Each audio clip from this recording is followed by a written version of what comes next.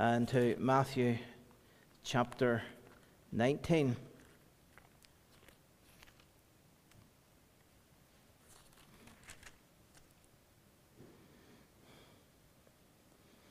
Matthew chapter 19, and our text will be found in the verse 22.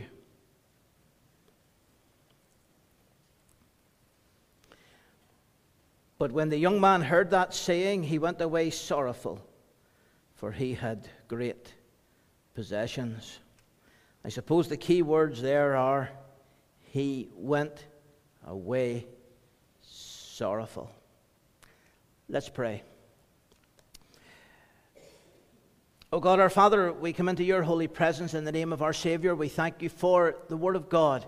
We thank you, Lord, for the power of your Word. And we think of this incident and this young man. And we pray that the lesson would be felt in our hearts. And that there would be that response from souls that do not know you, to get right with God, that none may leave this house sorrowful. Father, I pray the words of my mouth, the meditation of my heart would be acceptable in thy sight, O Lord, my strength and my Redeemer. Amen.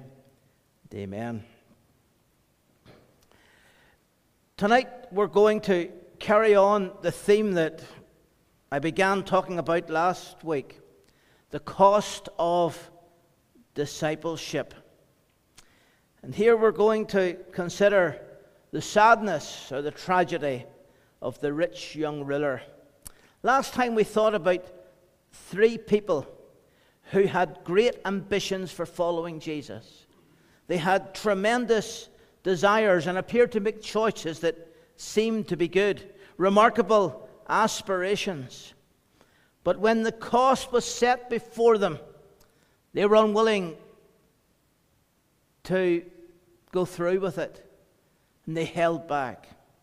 There was one that said, Lord, I'll follow you, I'll go. Wherever you go, I'll go. Wherever you lead, I will be with you, and I'll not leave you. Seemed to be very good until the Savior said, the foxes have holes, the birds of the air have nests, but the Son of Man's got nowhere to lay his head. If you're willing to follow me, it's going to be a tough path.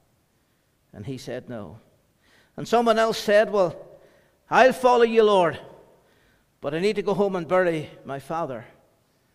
And it seemed most likely that the father was not yet dead. He just couldn't leave home until the father died, however long that would be. And so it was quite clear that in this case it was somebody who was putting interests of family before Jesus Christ. And the Lord said, let the dead bury their dead. You follow me. But he didn't follow the Lord. And then there was the other individual. He said, Lord, I'll follow you, but I need to go back home to family and friends first. But the Lord wanted an immediate response. Here was somebody that was trying to negotiate with Jesus Christ. And that's not a thing that any of us can do. When the Lord speaks to us, when the Lord requires something of us, we don't negotiate with God. We simply submit to whatever God requires. We can't have Jesus Christ on our terms. We can only have Jesus Christ on his terms. Nothing less will suffice. These people would not accept what Jesus Christ was saying. And as I was thinking about the message last time, the case of the rich young ruler, as he is often called, came to mind. We know that he was a young man. We know that he was rich. In fact, Luke says that he was very rich. And it would seem that he was a ruler as well, and we pick up that from the gospel record. In fact, this story is told by three of the gospel writers. We have it in Matthew, Mark, and Luke. Now, not every incident in the life of Christ is told by the three writers, but three writers record this. There are very few incidents that are actually told by all four writers. And we get the story of Christ by piecing Matthew, Mark, Luke, and John together. But the story of the rich young ruler is found on three occasions. And that certainly highlights that it was a memorable interview that this young man had with Jesus Christ. The people that were around they never forgot it. And there is every evidence that the young man himself never forgot this encounter with Christ. And this is what happens whenever the gospel is preached. You're having an encounter with God, because the Word of God is here presented. God's truth is here presented. God speaks through His Word. And you're in this place where the gospel is preached and where Christ is presented. And God is speaking to you. And you need to be aware of that tonight. You know how you stand before God. You know whether you're saved or unsaved. You know whether you're bound for heaven or whether you're bound for hell. Where will you spend eternity? 1 second after you die, where are you going to be if nothing changes? These are serious questions. Because whenever God is speaking to you, the sinner is standing at the very crossroads of eternity. And when you're at a crossroads, you have a choice to make. You have a direction to travel along.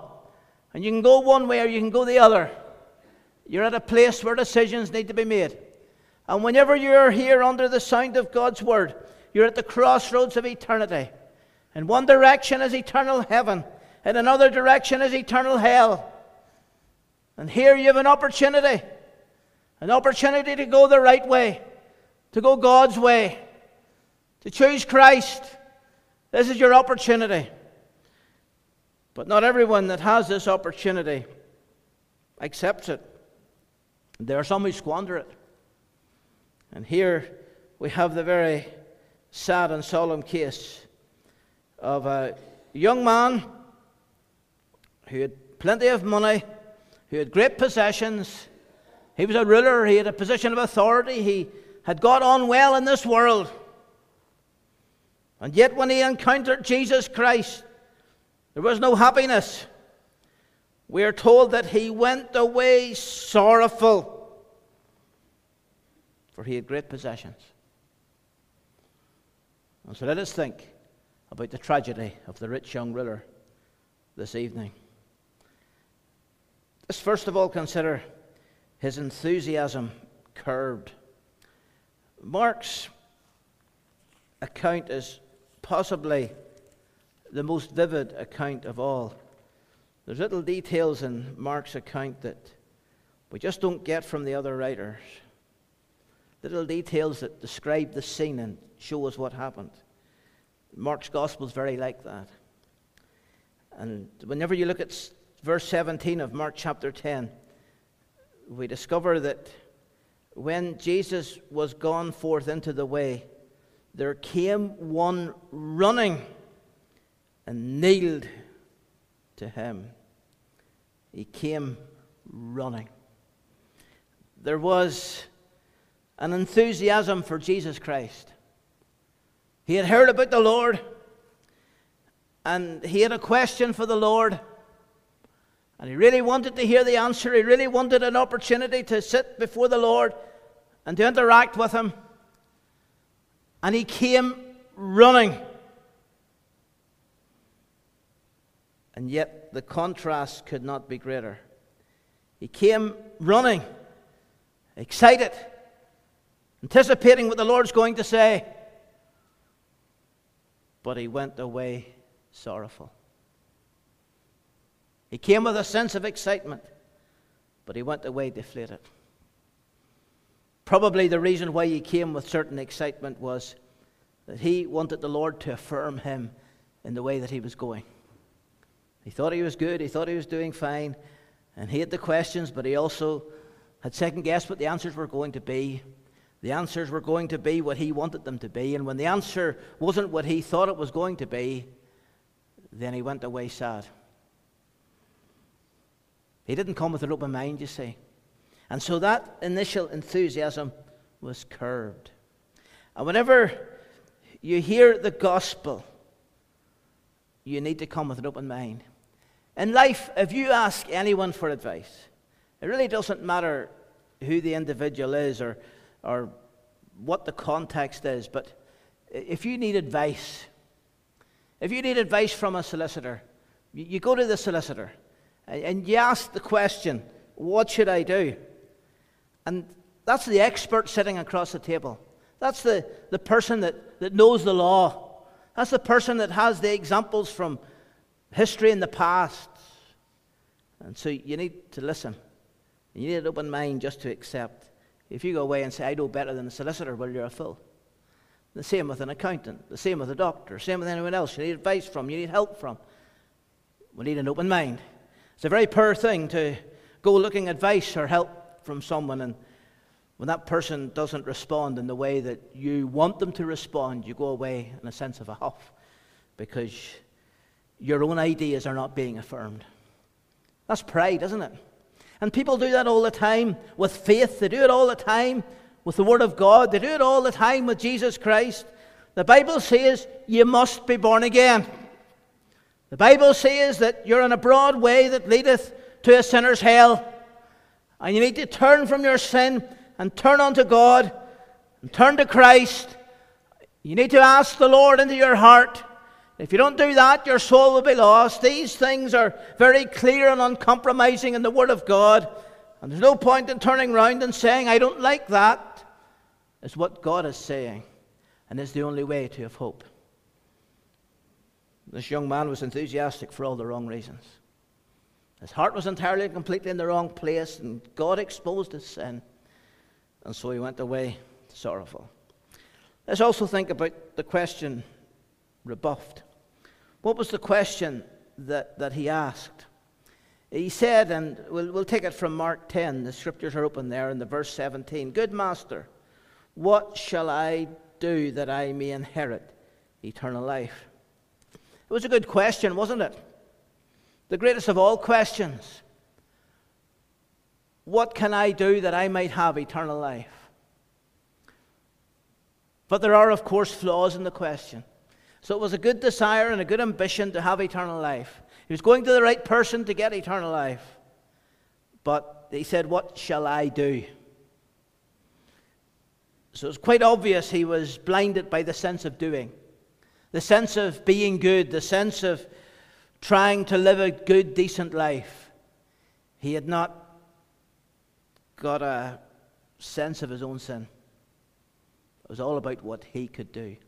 But nevertheless, the desire for eternal life is good. The fact that he came to Jesus, that was good. Except for one thing. He totally misunderstood who Jesus was. We know that from the way in which the Lord answered. He said, good master. You might say that's good. He called the Lord the good master. An excellent way to approach Jesus. However, he was treating the Lord just like another rabbi. And that's why the Lord said to him in verse 18, why callest thou me good? There is none good but one, that is God. Why are you calling me good? You believe I am just another rabbi. And if I am just another rabbi, I am not good. But if I am the Son of God, then I am good. There is none good but one, that is God. And this was the Lord's way of saying, I am the Son of God. Are you going to accept that? You need to call me good because I am the Son of God. But the Lord was exposing the wrong ideas he had in his heart and his soul about who Jesus actually was, as he challenged and rebuffed the question. You see, our misconceptions need dealt with. And if you're not saved tonight, you need to face up to the fact that somewhere along the line, the wrong ideas have entered your heart or soul. The wrong philosophy has taken a hold of your spirit. And that needs to be challenged. Because if you continue in that mode of thinking, the eternity of your soul is at stake here. The risks could not be higher. The danger could not be greater. Why is it that you've turned away from Christ? Why is it that you have refused to trust Christ as your Savior? What's been going on in your thinking? It's not right. It's false thinking. Anything that keeps you out of heaven is false thinking. So the Lord had to expose this man's pride. As the Lord started to ask him questions. Thou knowest the commandments. Do not commit adultery, do not kill, do not steal, do not bear false witness, defraud not, honor thy father and thy mother. You know the commandments. You know how you can get to heaven. You know how you can get into favor with God. You're a Jew, you're a devout Jew. Think of these commandments. Then the young man answered and said, Master, all these have I observed from my youth. I have observed all of these things from I was a young man. I have kept them all. I haven't broken any of God's commandments. And suddenly, we begin to realize what is really wrong with this young man. It has been alluded to with the questions, but now we're starting to see it. He doesn't realize that he's a sinner. He's full of a sense of his own pride. That's what's wrong with him. He's proud in the extreme. And it is pride that keeps people from salvation. The number one sin that keeps people from coming to know Christ is pride. It's pride. Pride is man's arrogance, refusing to say, I'm a sinner in the sight of God. Do you believe that you're a sinner in the sight of God? If you really believe that very thing, you would come running to Christ for salvation. Have mercy upon me. Of course, that's not what the young man did. He came to pose a question. He came for some kind of discussion. But he didn't come for mercy, for he never realized that he needed mercy. And this is the first step on the road to eternal life. Acknowledging your sinfulness, acknowledging your wickedness, realizing that all have sinned and come short of the glory of God. And that includes each one of us. And so the Lord was exposing his pride, his belief that he had kept all these commandments. But the Lord went further. The Lord revealed his idolatry. The Lord revealed how it was that this young man had not been keeping the commandments. The Lord put his finger upon this young man's sin. In verse 21 of Mark 10, one thing thou lackest. Go thy way, sell whatsoever thou hast, give to the poor, and thou shalt have treasure in heaven. And come, take up the cross. Follow me. Here we're coming to the cost of discipleship. The cost of coming to the Lord. It involves facing our sin, repenting of our sin, turning from our sin. And this young man's sin was his wealth. It is no sin to be wealthy. God has raised up very wealthy people who have done extraordinarily good things with the wealth that God has given to them. And we rejoice in that. It is not money that is the root of all evil. It is the love of money that is the root of all evil. And it pierces one through with many sorrows. And the reason why this young man went away sorrowful, grieved, pained in his heart, was because he had made an idol of his wealth. And the only way by which that idol was going to be dealt with was by giving it away. The idol had to go. It had to go. Because his heart was in the wrong place where money was concerned. The Jews abhorred idolatry.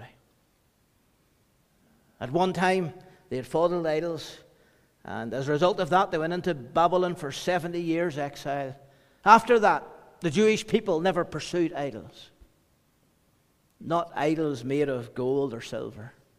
Not finely crafted idols that they placed in their temples or their synagogues.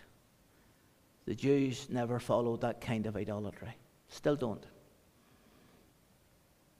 But they still have idols.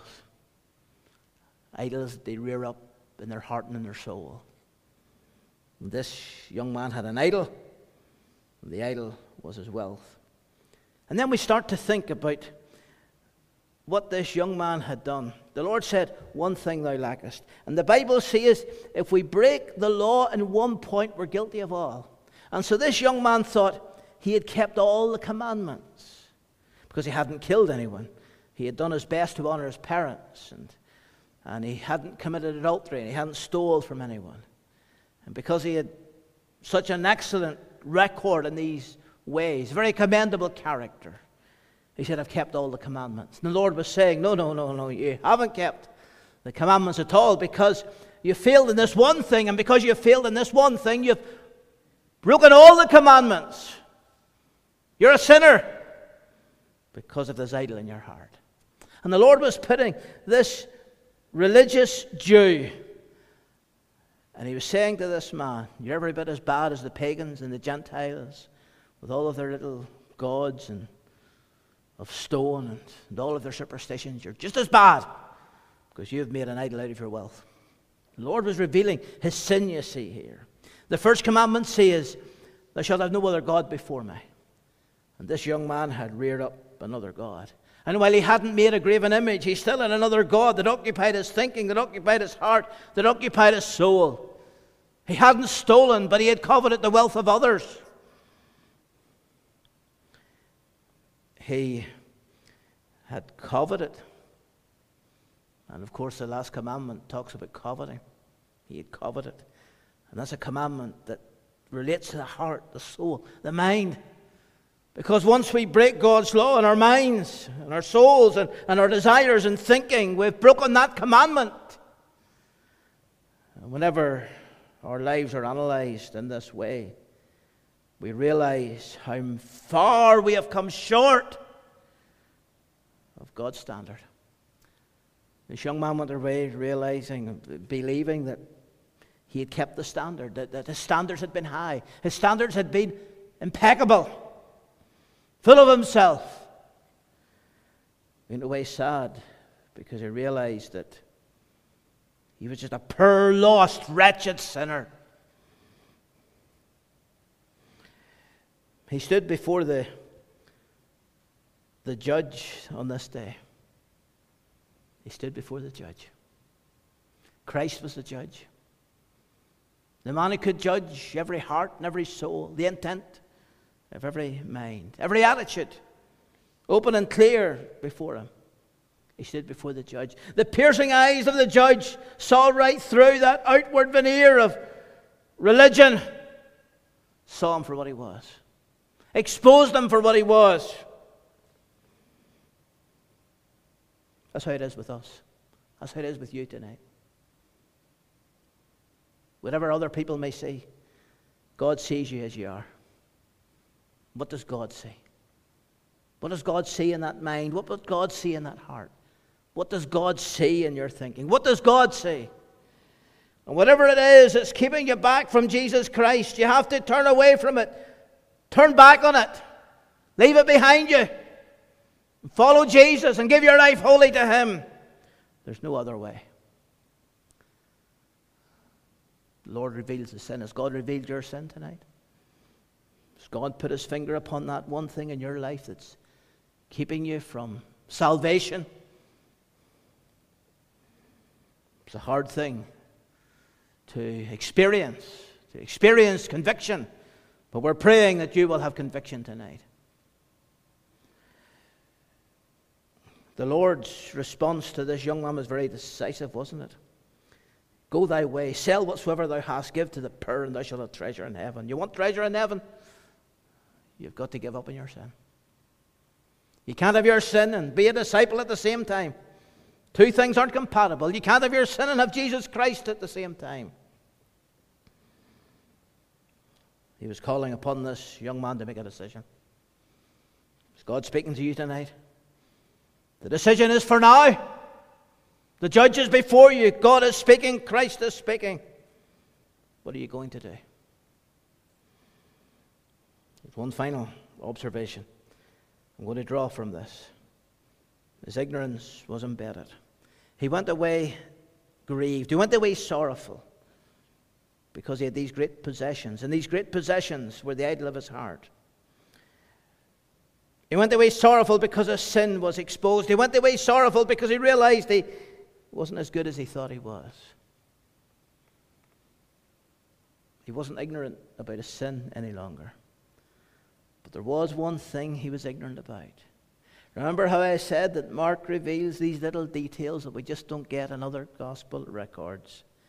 Whenever you look at verse 21 of Mark chapter 10, as the Lord said to him, one thing thou lackest, the Lord said these words with a heart of love. Then Jesus, beholding him, loved him.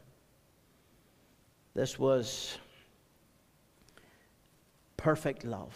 The love that only God could have. No one else could have loved this young man as the Lord loved him.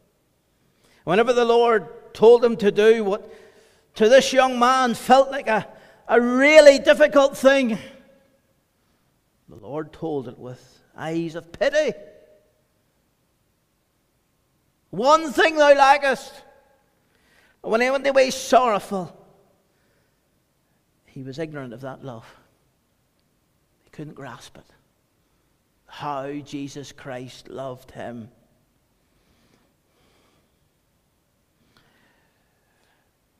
He made a decision on this day. It was a tragic decision. He put his wealth ahead of Christ. That was a tragic decision. But is there hope for his soul? I believe that there is.